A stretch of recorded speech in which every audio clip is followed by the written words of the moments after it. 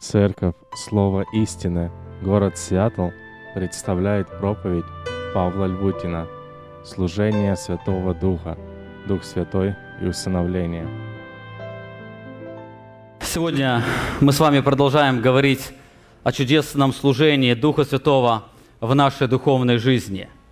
На протяжении 2 месяцев Бог даровал нам огромные и особые благословения восхищаться Евангелием благодати через служение Бога Духа Святого, которое является продолжением служения Бога Отца и Бога Сына. Изучая эту тему, мы посвятили себя исследованию 8 главы послания к римлянам. Хотя эта глава не раскрывает полностью все служение Духа Святого, но она в наибольшей степени говорит о тех истинах, которые являются наиболее важными, наиболее существенными для каждого из нас. Я замечаю, что сегодня современное христианство очень мало говорит о работе Духа Святого в деле спасения. Обычно очень много говорят о работе Духа Святого, когда идет речь о дарах Духа Святого или о служении, но очень редко, очень мало говорят о Духе Святом, когда касается вопроса спасения. В основном, когда говорят о творении, то говорят о Боге Отце. Бог сказал Слово, все сотворено было. Когда говорят о спасении, то в большей степени почему-то говорят о Боге Сыне. Иисус Христос принес спасение, Он умер за нас, Он пострадал за нас. Но когда говорят о Духе Святом, то почему-то о Нем говорят как о каком-то подарке, который Бог даровал своим детям, чтобы Он развлекал их через определенные переживания, чудеса, поездки на небесах и так далее. Это ложное представление о Духе Святом привело к тому, что сегодня Дух Святой в наибольшей степени является забытым. Он в наибольшей степени сегодня искажен, обесчещен. Он является самым огорченным и самым хулимым из всех членов Троицы. В 8 главе послания к римлянам апостол Павел раскрывает удивительное служение Духа Святого в нашем спасении. Вы помните, в первых 7 главах послания к римлянам апостол Павел говорит о спасении. Там все главы говорят о спасении. Он там полностью очень много говорит о спасении. Павел начинает с того, что ему не стыдно проповедовать Евангелие благословения или Евангелие Иисуса Христа, потому что в 16 стихе он говорит: «Оно есть сила Божия ко спасению всякому верующему». Ему не стыдно проповедовать Евангелие, потому что Евангелие обладает колоссальной силой. И после этого важного заявления апостол Павел раскрывает истинную сущность Евангелия. Он говорит о грехе и о суде. Затем он говорит о тщетности достичь праведности своими делами.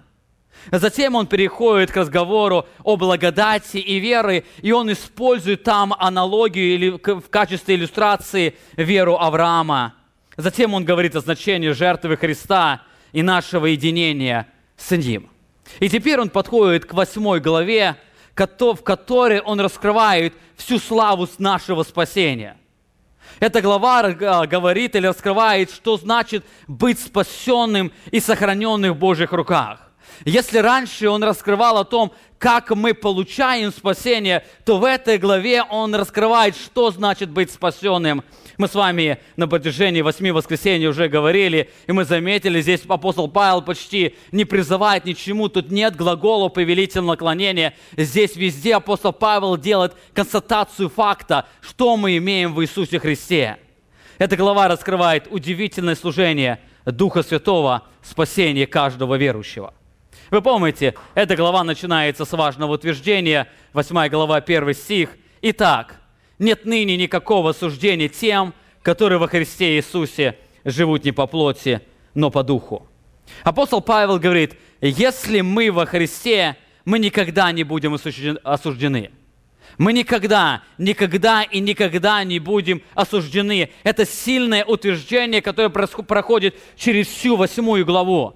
Она начинается с этого утверждения, и эта глава заканчивается этим утверждением. 38 стих, апостол Павел пишет: «Ибо я уверен, что ни смерть, ни жизни, ни ангелы, ни начало, ни силы, ни настоящее, ни будущее, ни высота, ни глубина, ни другая какая тварь не может отлучить нас от любви Божией во Христе Иисусе, Господе нашим».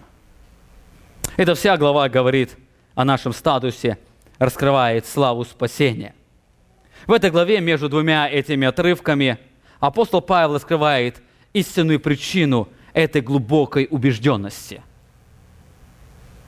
Начиная со 2 стиха до конца главы, апостол Павел раскрывает, почему он убежден, он абсолютно убежден, что нет никакого осуждения тем, которые во Христе Иисусе. Читая главу, мы видим, что его уверенность в спасении строилась не на личном опыте.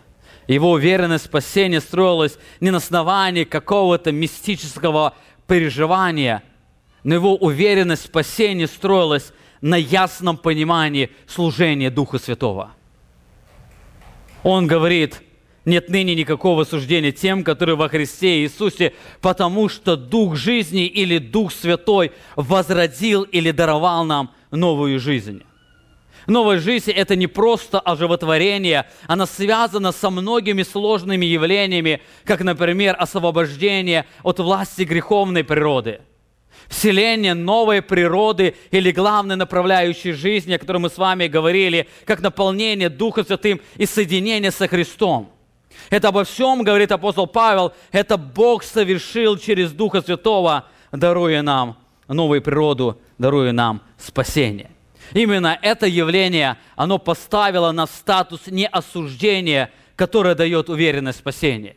Именно то, что сделал Дух Святой, оно поставило нас в это положение, когда человек может иметь абсолютную уверенность и сказать, что нет ныне никакого осуждения тем, которые во Христе Иисусе.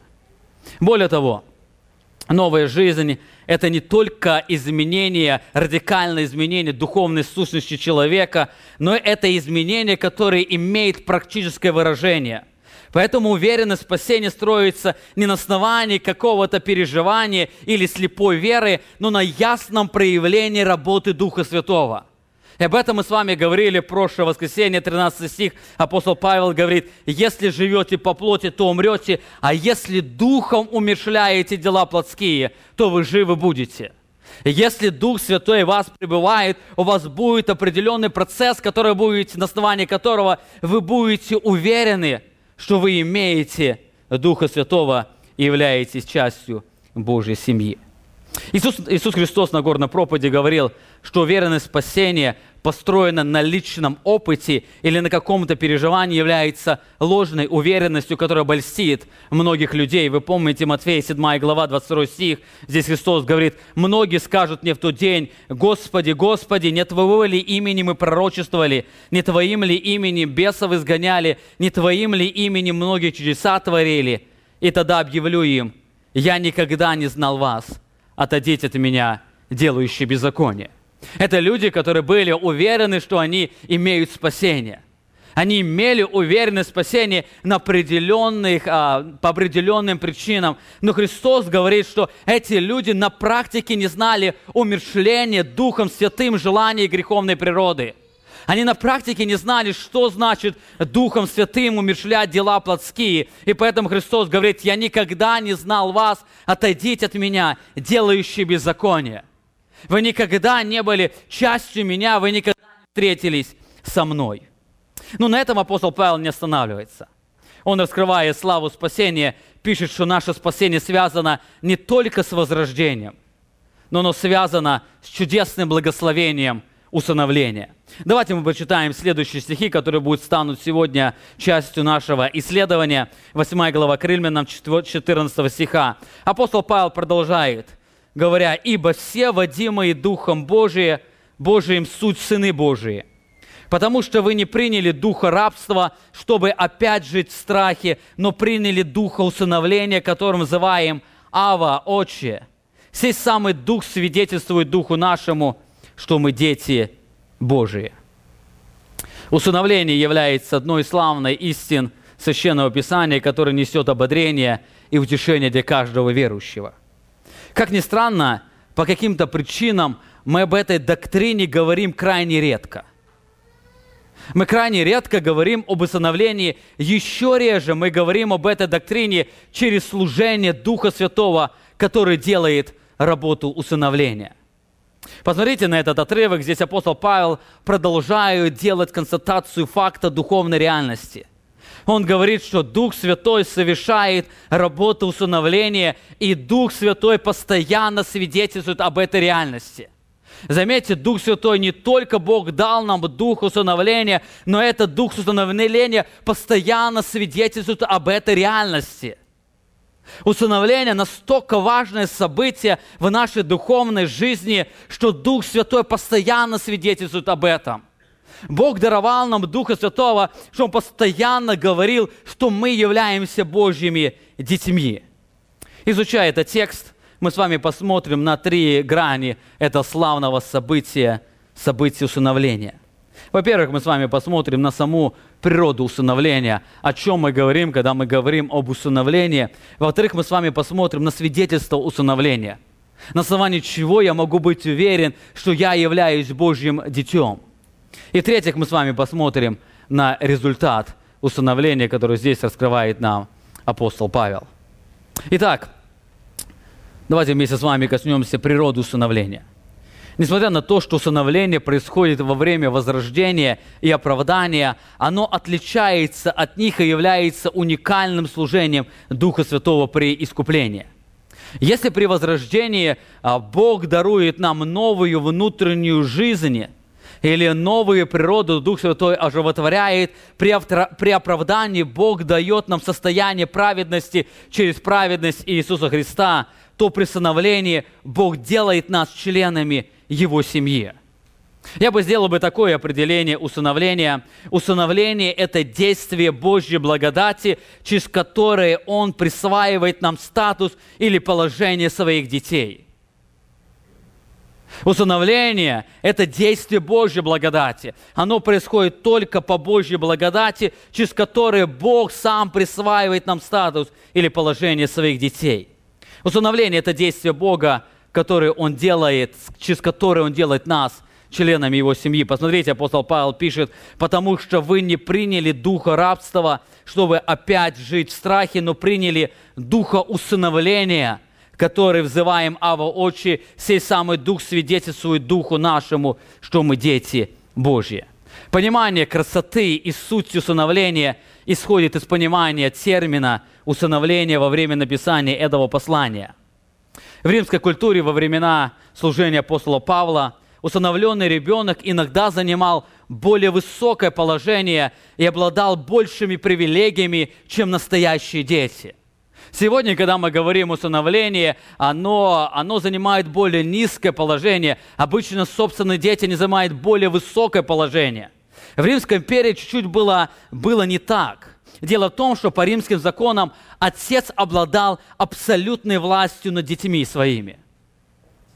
В некоторых регионах отец даже мог предавать смерти сына своего за определенные действия.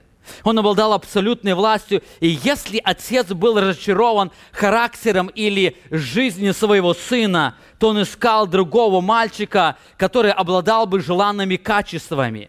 И через юридический процесс усыновления он усыновлял его, провозглашая его своим сыном. Порою этот сын, он становился главным в его роде. Порой этот сын, он занимал высшее положение после смерти отца. Это был процесс усыновления. Это был очень важный процесс в Римской империи, поэтому он был описан определенными законами. Этот процесс в себя включал 4 очень важных ступени. Во-первых, усыновленный ребенок, он лишался всех юридических и социальных связей с бывшей семьей. Он уже не мог претендовать на имение бывшей семьи. Он уже не мог претендовать на права к бывшей семьи. Он также полностью освобождался от власти бывшего отца или отца в бывшей семьи. Он был полностью отрезан от прошлой жизни. Это было первое очень важное условие. Усыновленный ребенок, он полностью лишался юридических и социальных связей с бывшей семьей. Во-вторых, он становился наследником имения нового отца. Даже если впоследствии рождались новые дети, это не затрагивало прав усыновленного ребенка. Усыновленный ребенок, он обладал точно такими же правами, как и дети, настоящие дети, рожденные в этой семье. В-третьих, все долги и обязательства усыновленного ребенка полностью аннулировались. Он как бы рождался вновь, несмотря какой его был возраст. Все, что было в прошлой жизни, оно полностью аннулировалось. Он как бы начинал свою жизнь заново, несмотря на количество долгов, несмотря на количество обязательств, которые он заключал, они полностью аннулировались. Сегодня, конечно, в американском обществе многие бы хотели бы попасть под это усыновление, когда все, что они имеют, все их долги, они полностью аннулировались. Но это было частью той культуры и тех законов. И в-четвертых, усыновленный ребенок становился абсолютным сыном своего нового отца, где новый отец теперь обладал абсолютной властью над этим ребенком.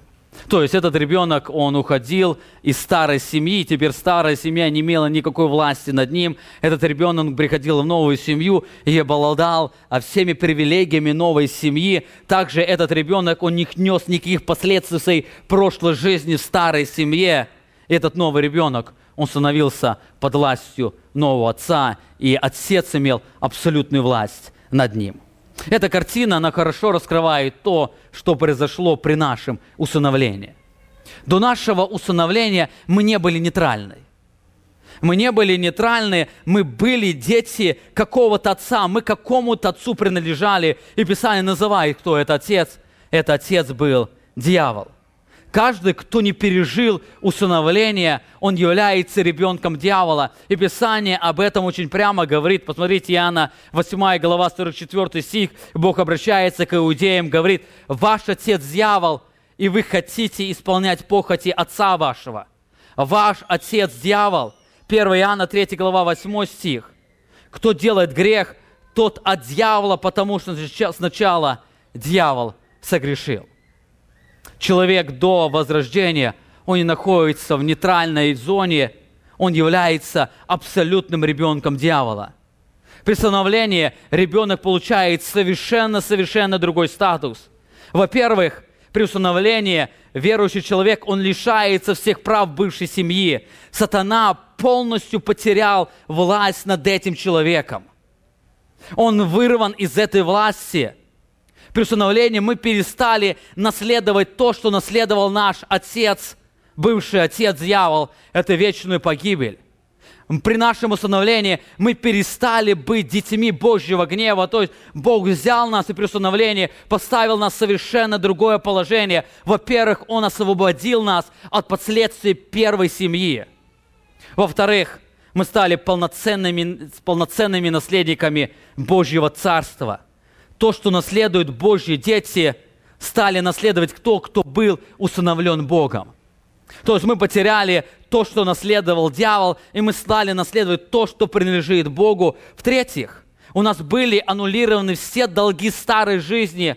Мы перестаем переживать последствия греха, вечные последствия греха. Бог избавляет нас от наказания за наши грехи. И Писание говорит, что мы получили это через праведность Иисуса Христа. Бог прощает нам наши грехи. И в-четвертых, мы стали под абсолютную Божью власть в нашей жизни. Мы приняли господство Христа.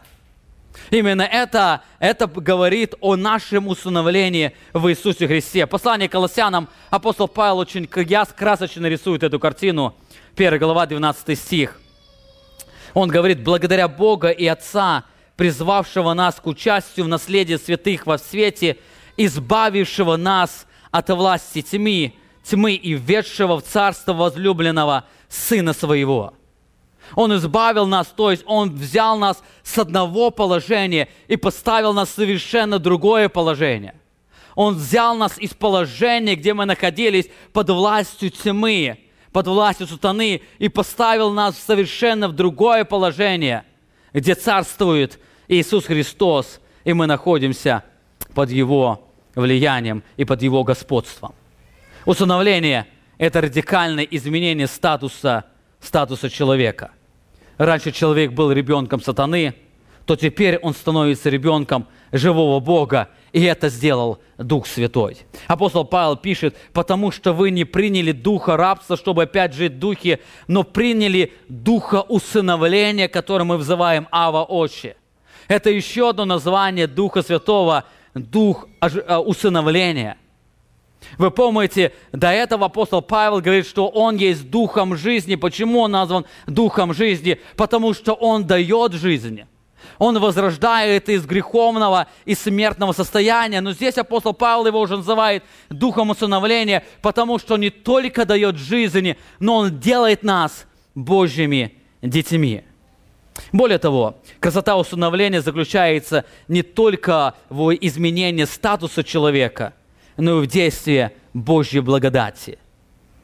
Никто из нас не достоин был этого благословения. Мы усыновлены только благодаря Божьей благодати. Как раньше в римской семье сам отец, он проявлял инициативу усыновления, точно так же в нашей духовной жизни. Мы имеем усыновление только по причине Божьей благодати. Смотрите, Иоанн пишет в 1 главе 11 стих: «Пришел к своим, а свои не приняли, а тем, которые приняли Его, верующим во имя Его, дал власть быть чадами Божьими». И дальше он говорит: «Которые не от крови, не от хотения плоти, не от хотения мужа, но от Бога родились». Бог дал власть быть чадами Божьими тем, кто от Бога родились. Это чудесное проявление Божьей благодати. Усыновление является одним из благословений, дарованных нам Богом. Кто-то из вас может сегодня спросить: а как я могу определить, пережил я ли усыновление? Нахожусь ли я в Божьей семье, или я продолжаю находиться, быть в семье дьявола? Являюсь ли сегодня Божьим ребенком, или я сегодня являюсь детем дьявола? Относятся ли все благословения, которые относятся к Божьему ребенку, они относятся ли ко мне или относятся к кому-то другому? На основании чего я могу быть уверен в своем усыновлении? И здесь апостол Павел в этом отрывке очень ясно отвечает на этот вопрос. Посмотрите, он говорит, 16 стих 8 главы: «Сей самый Дух свидетельствует Духу нашему, что мы дети Божьи». Кто это? Кто это сей самый Дух? Из контекста мы видим, это Дух усыновления, который послал нам Бог для уверенности в усыновлении. Дух Святой, Он даровал нам усыновление, Он усыновил нас. И здесь дальше говорит, что Дух Святой, Он свидетельствует Духу нашему, что мы дети Божьими. Знаете, сегодня люди по-разному представляют свидетельство Духа Святого. Очень часто люди говорят о свидетельстве Духа Святого как о субъективном переживании. Кто-то говорит: я чувствую, что Дух Святой во мне, и мне кажется, или Он говорит мне, что я являюсь Божьим ребенком. Или кто-то говорит: я слышал тихий голос, который сказал мне: ты спасен, или ты дитя Божье. Или еще какие-то переживания, на основании которого люди говорят о том, что они верят, что они являются Божьими детьми.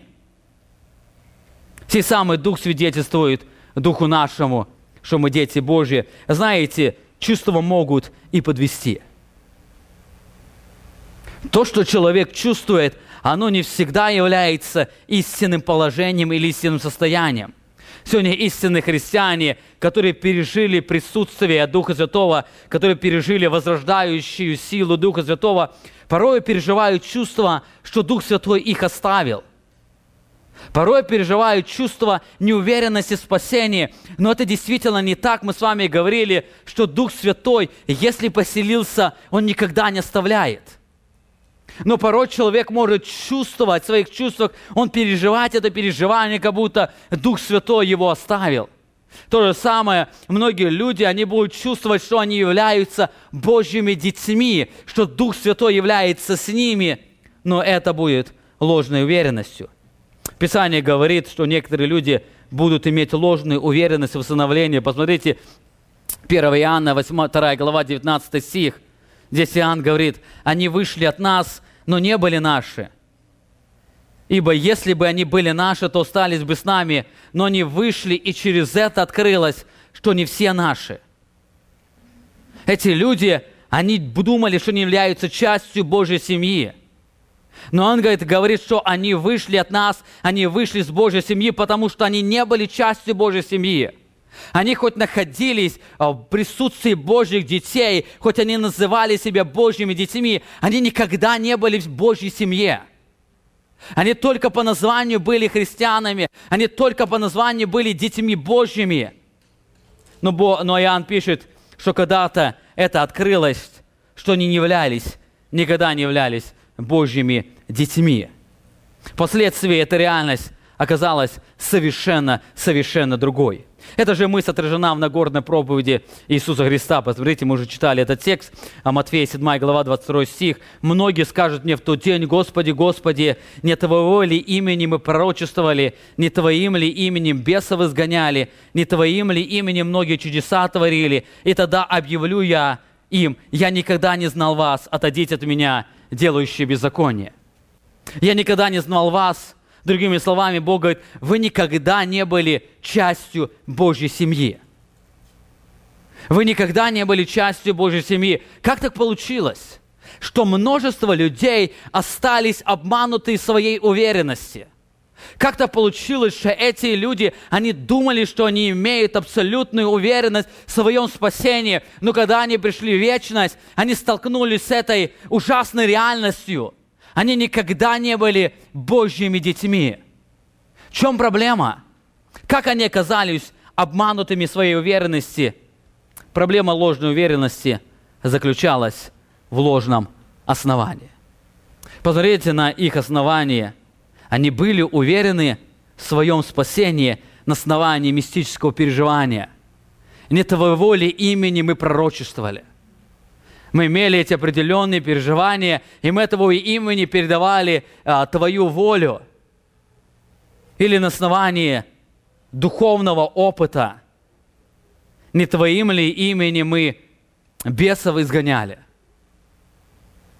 Или на основании наличия служения мы не Твоим ли именем многие чудеса творили?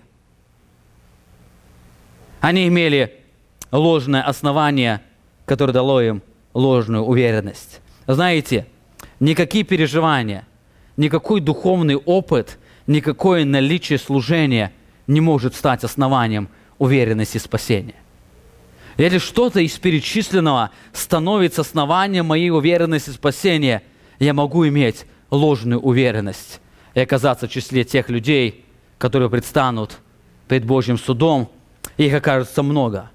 Их окажется множество, которые были обмануты в своем спасении. Писание нам дает совершенно другое основание, которое является не субъективным, а объективным свидетельством реальности. Посмотрите, апостол Павел говорит: «Сей самый Дух свидетельствует, что Духу нашему, что мы дети Божьи». Сей самый Дух свидетельствует Духу нашему, что мы дети Божьи. И так возникает вопрос: а как Дух Святой свидетельствует Духу нашему, что мы дети Божьи? Если это не происходит мистическим переживанием, если любое мистическое переживание или наши чувства, они могут подвести, как Дух Святой, Он свидетельствует Духу нашему, как я могу воспринимать это свидетельство? И апостол Павел отвечает в этой главе на этот вопрос. Посмотрите, в контексте он говорит, во-первых, Дух Святой свидетельствует Духу нашему, что мы дети Божьи, своим присутствием. Своим присутствием Он свидетельствует, мы дети Божьи. Посмотрите на контекст, он говорит: «Потому что вы не приняли духа рабства, чтобы опять жить в страхе, но приняли духа усыновления, которым мы взываем: Ава, Отче, сей самый Дух свидетельствует Духу нашему, что мы дети Божьи». Здесь апостол Павел не говорит, что какой-то таинственный голос скажет в вашей жизни, что вы спасены. Здесь апостол Павел не говорит о таинственном чувстве, об особом чувстве, до основания которого вы точно можете сказать: «Я имею спасение в Иисусе Христе». Он говорит: совершенно нет. Он говорит: само присутствие Духа Святого является свидетельством усыновления. Само присутствие Духа Святого в вашем сердце, оно является свидетельством усыновления. Само присутствие Духа Святого в вашем сердце, оно свидетельствует вам о том, что вы являетесь Божьими детьми. Об этом апостол Павел писал в послании к Галатам. «А как вы сыны, то Бог послал в сердца ваши Духа Сына Своего, вопиющего Ава Отче». Но как вы сыны, то в знак свидетельства этого Бог послал вам Духа Святого. Бог дал нам Духа Святого для свидетельства нашего усыновления. Наличие Духа Святого говорит о моей принадлежности к Божьей семье. В этой главе, 8 главе Римлянам, 9 стихе апостол Павел писал: «Если же кто Духа Христова не имеет, тот не его. А если кто Духа Христова имеет, тот является Божьим детем». В этом послании апостол Павел говорит, что свидетельством присутствия Духа Святого является не наличие духовных переживаний, а наличие новой природы. Если кто-то может спросить, и мы с вами об этом подробно говорили, как я могу определить, что Дух Святой, Он находится во мне? Как я могу определять эту реальность, что Дух Святой во мне, и я являюсь Божьим ребенком? И апостол Павел в первых 9 стихах, он описывал, что наличие Духа Святого, оно определяется наличием новой природы. Другими словами, наличие новой природы или новой направленности души является свидетельством присутствия Духа Святого, потому что новая природа связана с действием Духа Святого.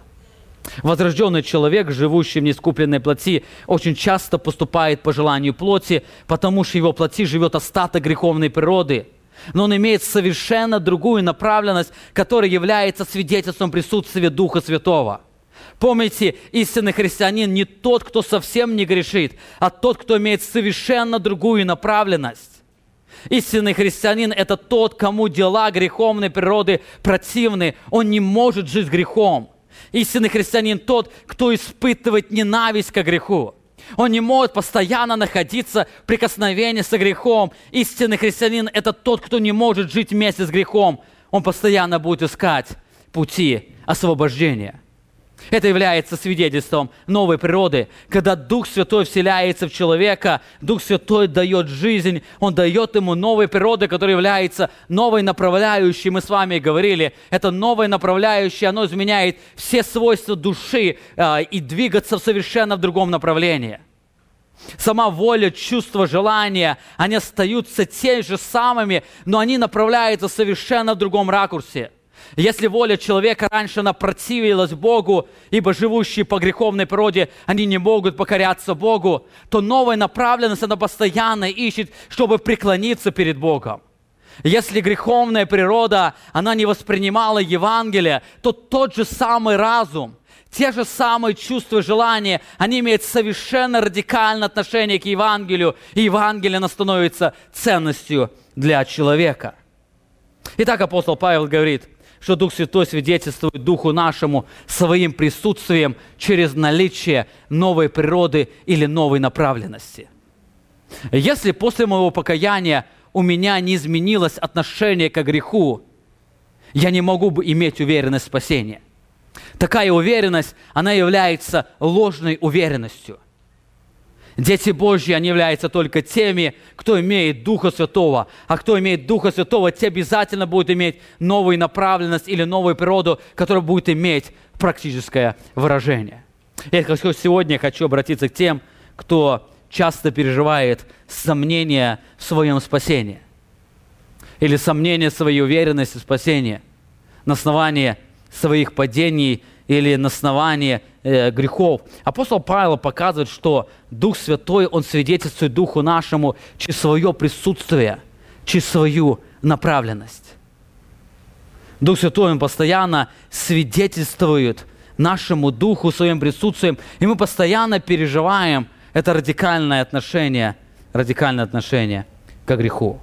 Итак, это первое свидетельство, которое мы имеем в Духе Святом. Дух Святой, Он свидетельствует Духу нашему, что мы дети Божьи, через свое присутствие. Во-вторых, свидетельством усыновления является не только присутствие Духа Святого, но и водительство Духа Святого, или можно по-другому сказать, наличие прогресса освящения. Заметьте, он перед этим пишет: «Ибо все, водимые Духом Божьим, суть сыны Божьи». Слово «суть» мы с вами говорили, оно означает «есть сыны Божьи». Ибо все, кто водимы Духом Божьим, они есть Божьи дети. Здесь апостол Павел продолжает констатацию факта. Он говорит, дети Божьи – это те, кто находится под водительством Духа Святого. Глагол «водимые», оно передает значение «находиться под управлением Духа Святого». Здесь апостол Павел не говорит о степени преданности Духу Святому, а говорит о новых отношениях с Ним или с Духом Святым. Если Дух Святой находится в человеке, то его присутствие будет отражаться в жизни. Как было видно обитание греховной природы в нас, точно так же должно быть видно присутствие Духа Святого в нас. И если Дух Святой в нас, он будет обязательно проявляться через контроль или управление Духом Святым. Перед этим апостол Павел писал в 13 стихе: «Ибо если живете по плоти, то умрете, а если Духом умерщвляете дела плотские, то вы живы будете». Мы с вами говорили, что свидетельством возрождения или принадлежности Богу оно является наличие духовной битвы. Мы говорили, что здесь апостол Павел призывает верующих в Риме проверить свое христианство. Он говорит, как бы говорит, если вы живете под властью греховной природы, то вы умрете после Божьего последнего суда. Вы вторично умрете. Вы не являетесь Божьими детьми, но если вы живете под властью Духа Святого, то у вас обязательно будет процесс умерщвления дел плоти, и вы будете жить в царстве Сына.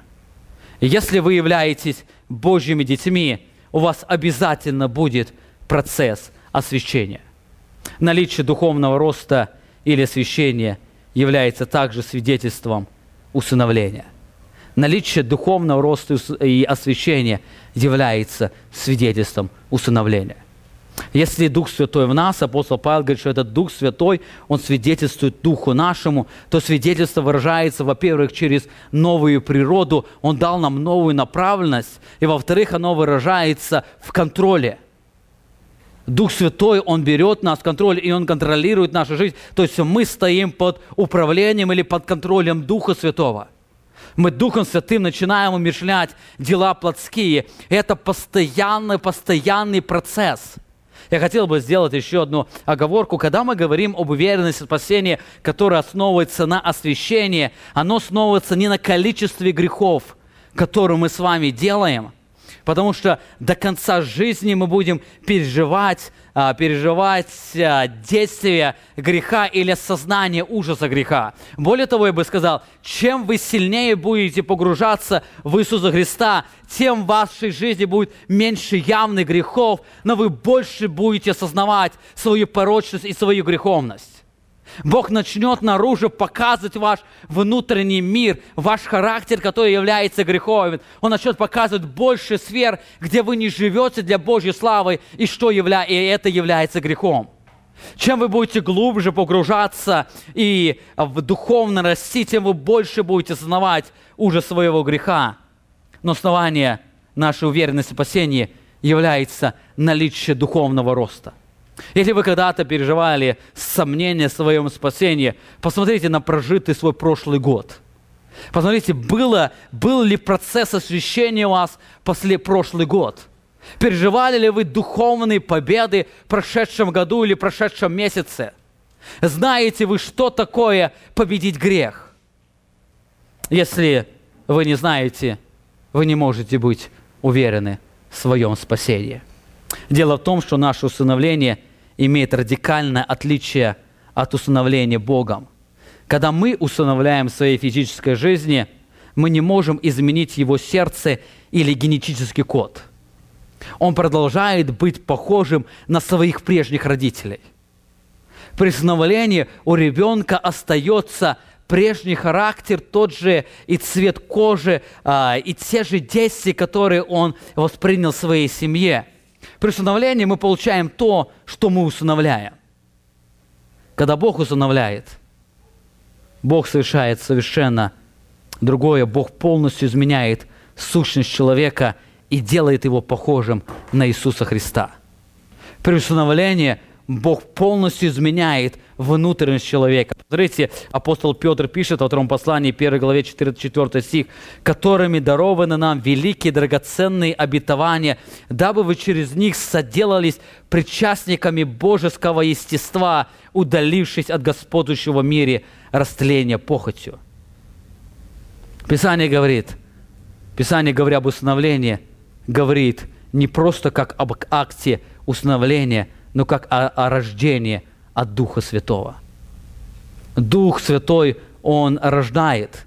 Вы помните, в разговоре Иисуса Христа с Никодимом Христос говорит: «Если кто не родится от Духа Святого, не может увидеть Царство Небесное». Именно когда мы получаем это усыновление, мы становимся частью Божьей семьи, у нас изменяется не только наше положение, но изменяется весь внутренний мир, изменяется наше поведение. Именно наличие освящения и победа над грехом, оно является истинным свидетельством усыновления. Если у нас не наблюдается этой перемены, если у нас не наблюдается в жизни освящение или победа над грехом, мы можем оказаться в том числе тех людей, которые скажут в тот день: не твоим ли именем мы совершали многие служения, но Христос им скажет: я никогда не знал вас.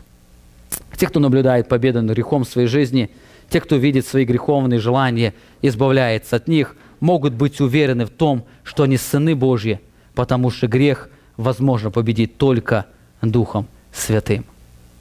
Мы Духом Святым побеждаем грех, и Духом Святым умерщвляем дела плотские. Итак, апостол Павел, говоря о нашей уверенности в нашем усыновлении, он говорит, 16 стих: «Сей самый Дух свидетельствует Духу нашему, что мы дети Божии». Свидетельство Духа Святого, оно не связано с какими-то различными мистическими переживаниями, оно не связано с нашими чувствами, что мы сегодня чувствуем, то ли мы дети Божьи, то ли не дети Божьи, оно не связано с каким-то таинственным голосом, который мы слышим, и Дух Святой говорит: ты являешься Божьим ребенком. Оно связано с совершенно объективной истиной, оно связано с объективным положением, когда Дух Святой свидетельствует Духу нашему через наличие новой природы и наличие победы над грехом.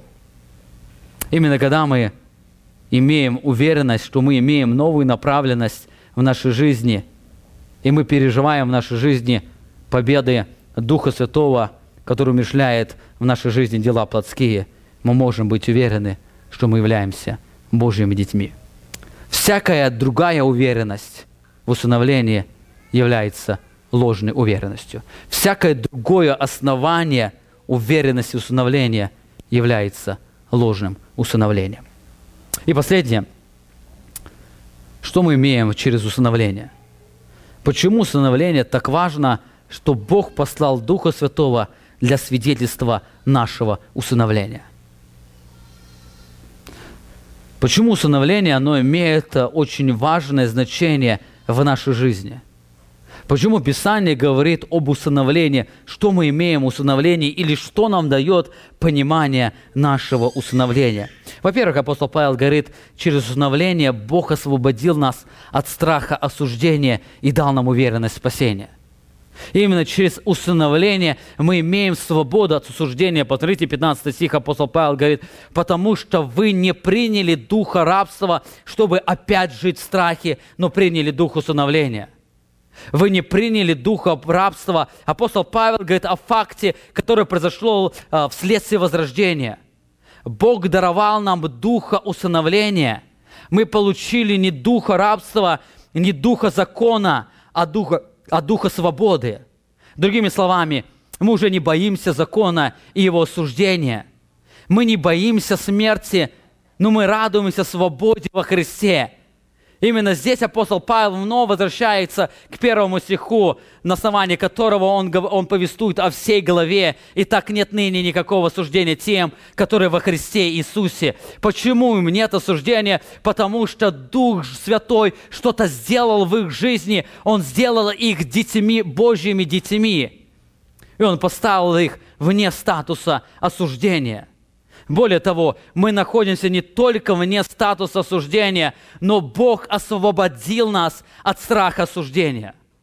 Бог освободил нас от страха неуверенности. Мы имеем Духа Святого как гарантию того, что мы никогда не будем осуждены Богом. Понимание усыновления дает глубокую уверенность в спасении. Понимание усыновления может привести человека к тому, что он может с уверенностью сказать: «Я уверен, что я спасен. Я уверен, что я никогда не перестану, не попаду под Божье осуждение. Я никогда не переживу Божье осуждение моей жизни. Я не боюсь смерти, потому что после смерти я встречусь не с судьей, а встречусь с Небесным Отцом». Доктрина усыновления является мощным фундаментом уверенности спасения. Знаете, в Римской империи во время служения Павла при усыновлении должно быть 7 свидетелей этого процесса.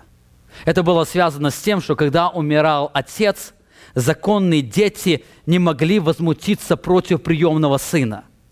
Эти 7 человек были очевидцами юридической сделки, которая подтверждала подлинность или правдивость усыновления. Поэтому приемный сын, он не боялся, что после смерти законные дети, они могут восстать против него, и он лишится того, что он наследует в доме нового отца.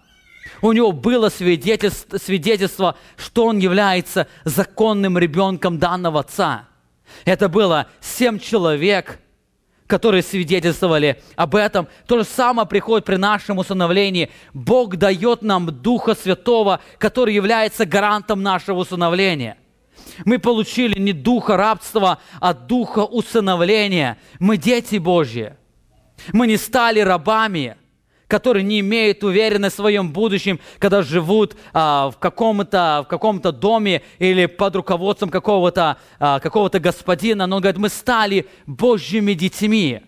И Бог даровал нам Духа Святого, и Дух Святой является свидетелем этого усыновления. Он является гарантом нашего усыновления. Наличие Духа Святого освободило нас от страха осуждения. Посмотрите, апостол Павел пишет в послании к Ефесянам 1 главе 13 стих.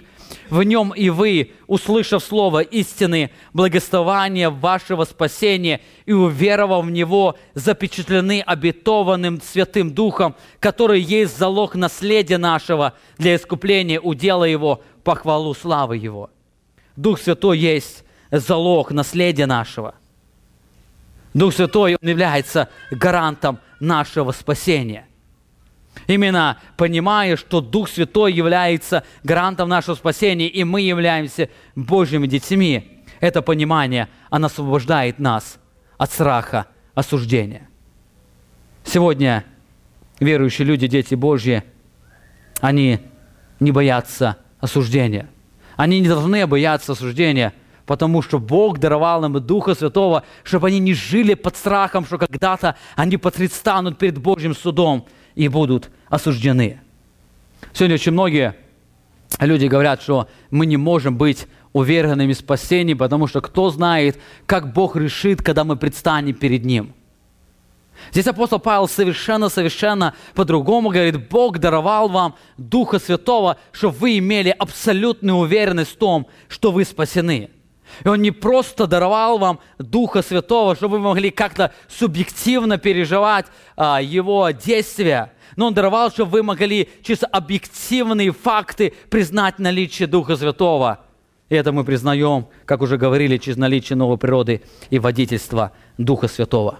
Знаете, уверенность в спасении – это не высокомерие, как некоторые говорят, а практическое доверие Христу.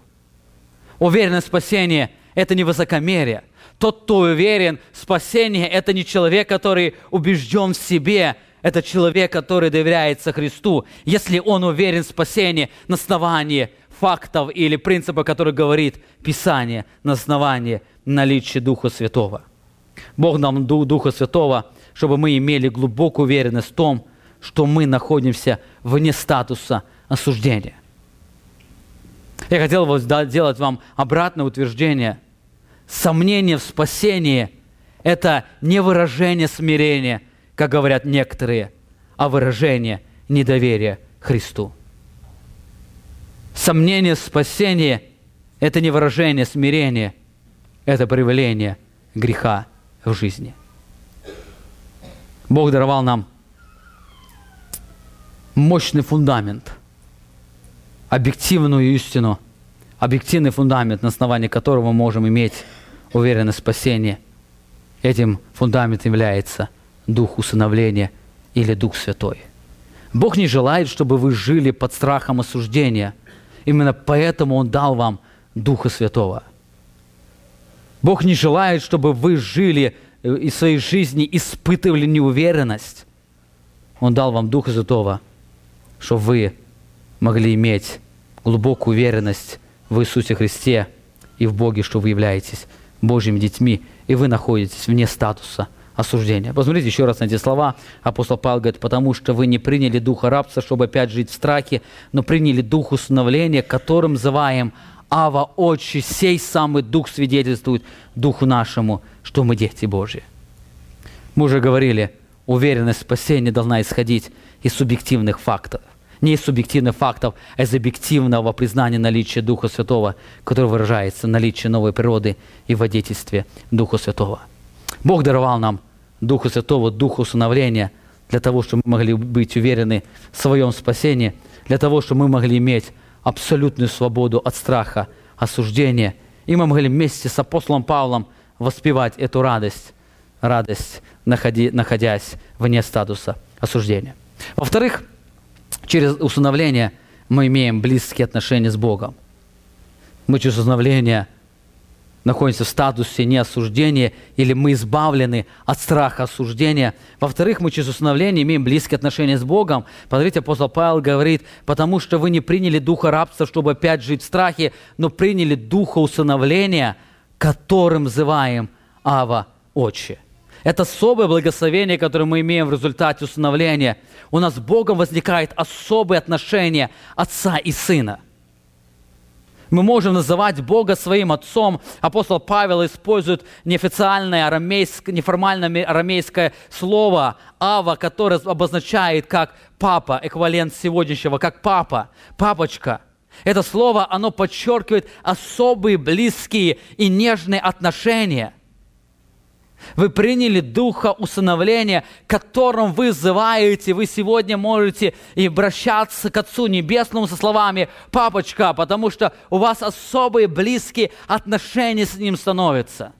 Он не просто является господином вашей жизни, но Он становится и папочкой вашей жизни.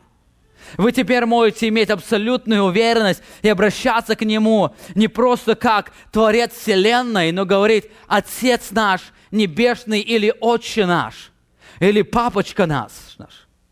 Эти отношения, они имеют несколько выражений. Во-первых, мы получаем право носить Божье имя. Мы можем с уверенностью сказать: мы являемся детьми Божьими. Обратите внимание, как звучат слова. Это не просто слова, это реальность. Бог дал нам Духа Святого, чтобы мы могли глубоко осознать: мы являемся Божьими детьми. Да, там сегодня очень много ходят детей дьявола, но мы сегодня имеем эту особую привилегию называться Божьими детьми, потому что Бог когда-то нас усыновил себе. Мы имеем дерзновение обращаться к Нему как Отцу. То, что сегодня мир не может, сегодня можете вы. Сегодня вы через усыновление можете не просто обращаться к Богу как к Творцу Вселенной, как к суверенному владыке. Вы сегодня можете обращаться как к Отцу, с которым вы имеете самые близкие отношения. Вы сегодня молитвой можете говорить «Отче наш». Через усыновление мы имеем великую привилегию называть Отцом великого суверенного Бога. Именно этот Бог становится нашим Отцом. Не просто далеким, о котором мы можем сказать «папочка». Иоанн говорит в первом послании, 3 глава, 1 стих: «Смотрите, какую любовь дал нам Отец, чтобы нам называться и быть детьми Божьими». Это великая привилегия. Заметьте, он говорит, привилегия не только, чтобы называться, он не только называл нас своими детьми, но он сделал нас своими детьми. Это великая привилегия называть суверенного Бога своим Отцом. Во-вторых, эти отношения, они имеют еще одно выражение. Мы имеем особую отцовскую защиту утешение и заботу. Бог, являясь нашим Отцом, Он проявляет особую заботу о нас, как Отец проявляет заботу о детях своих.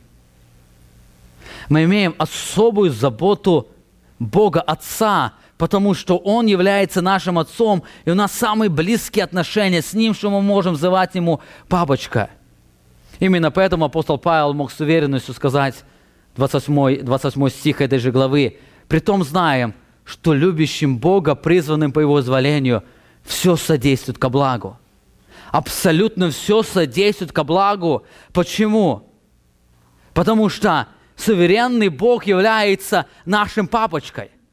Он является нашим Отцом. И более того, апостол Павел говорит, «Притом мы знаем». Откуда мы знаем? Откуда мы знаем, что в нашей жизни все содействует ко благу? Мы знаем, потому что Бог дал нам духа усыновления. У нас с Богом особые отношения, как Отца и Сына. Бог Отец относится к нам, как к своим сынам. Это особое благословение. Также наши близкие отношения с Богом, они выражаются в еще одном благословении, которое на первый взгляд, оно не всегда кажется благословением, но оно всегда приносит благословение. Отношения с Богом, как с Отцом, подразумевает также и отцовское наказание. Посмотрите, к Евреям 12 главе мы читаем 6 стиха. «Ибо Господь, кого любит, того наказывает, бьет же всякого сына, которого принимает. Если вы терпите наказание, Бог поступает с вами как с сынами. Ибо если какой сын, которого бы не наказывал Отец, если же вы остаетесь без наказания, которое всем общее, то вы незаконные дети, а не сыны». То вы незаконные дети, а не сыны. Это особое еще одно благословение, которое мы имеем в отношении с Богом. Мы имеем Божье отцовское наказание, отцовское воспитание. Оно может казаться в нашей жизни не всегда благословением, но когда мы смотрим на это благословение через призму вечности, через духовную призму, мы абсолютно увидим, что это огромное благословение, которое дает нам Отец Небесный. Знаете, сегодня посмотреть на эту жизнь, сегодня очень мало родителей наказывают своих детей, и это сегодня считается не совсем гуманно. И вы знаете, сегодня родители, которые лишили своих детей наказания, они лишили их благословения. И впоследствии, когда они вырастут, они очень хорошо это ощутят, что они в детстве были лишены родительского благословения, которое проявлялось в наказании. Итак, мы с вами уже говорили, через усыновление мы имеем уверенность в спасении, близкие отношения с Богом. Последнее, очень кратко, через усыновление мы имеем участие в небесном наследии. Апостол Павел пишет, «Сей самый Дух свидетельствует Духу нашему, что мы дети Божьи, а если дети, то и наследники, наследники Божьи, сонаследники же Христу, если только с Ним страдаем, чтобы с Ним и прославиться». Дети Божьи имеют ошеломляющую привилегию, они имеют часть в Божьем наследии. Бог не просто спасает человека, но Он усыновляет, делает его частью своего наследия. Он его делает частью его наследия, и мы становимся законными детьми, законными причастниками к Его наследию. Я думаю, мы очень часто не сознаем глубину Божьей благодати.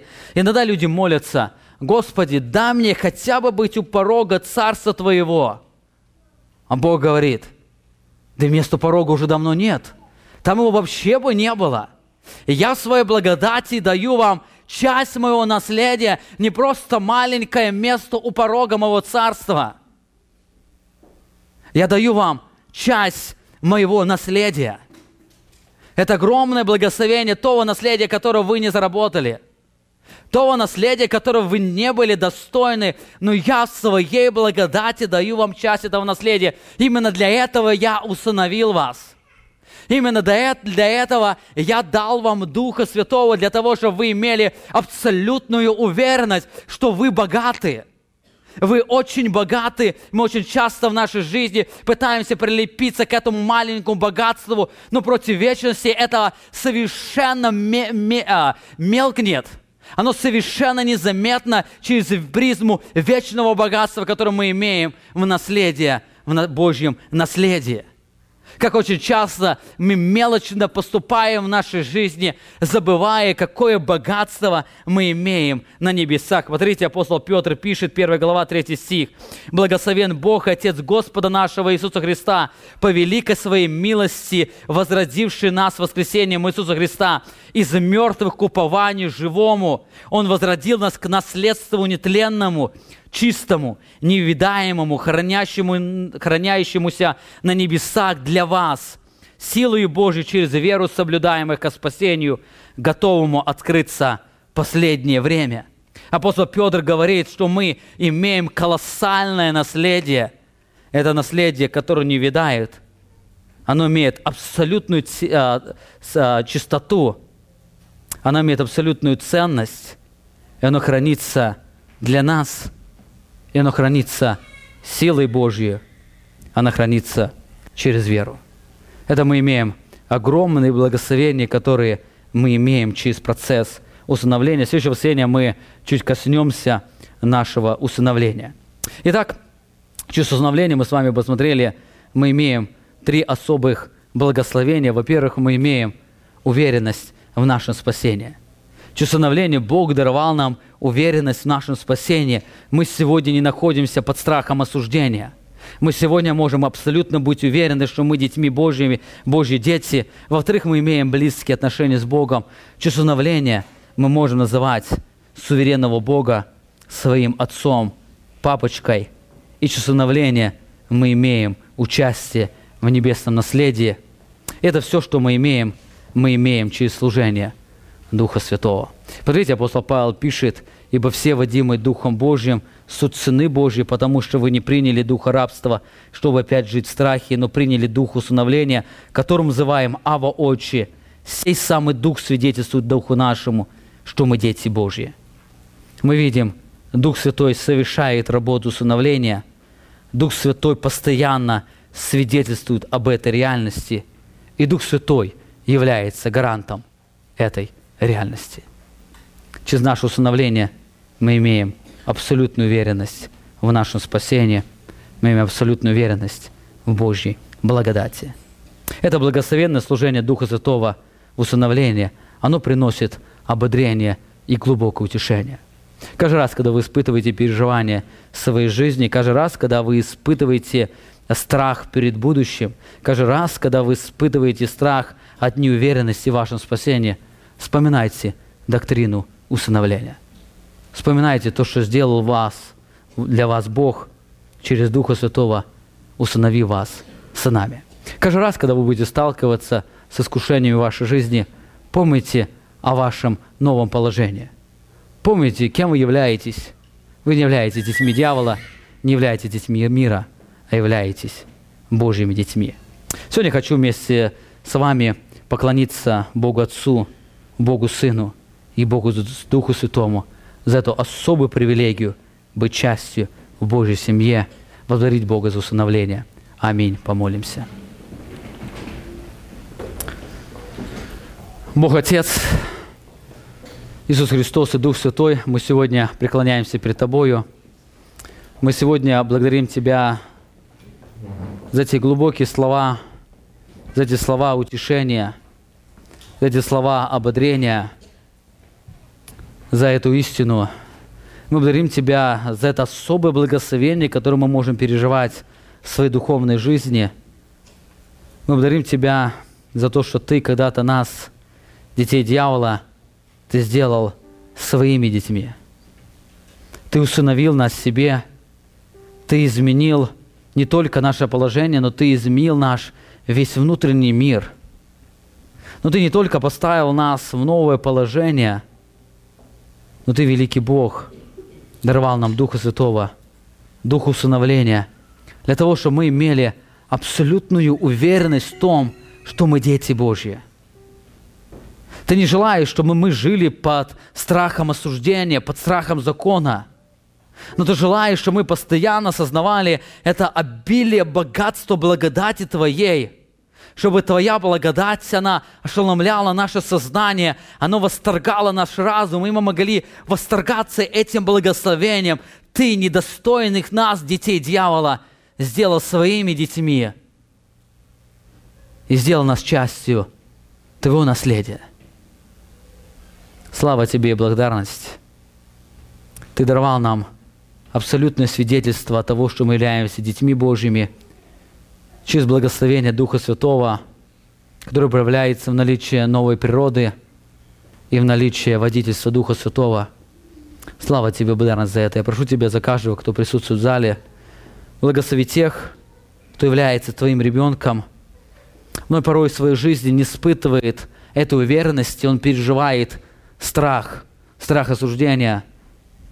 Даруй ему через объективную Твою истину, через осознание присутствия Духа Святого, довериться Тебе, довериться Твоей благодати, иметь эту полную уверенность, что Он Твой Сын.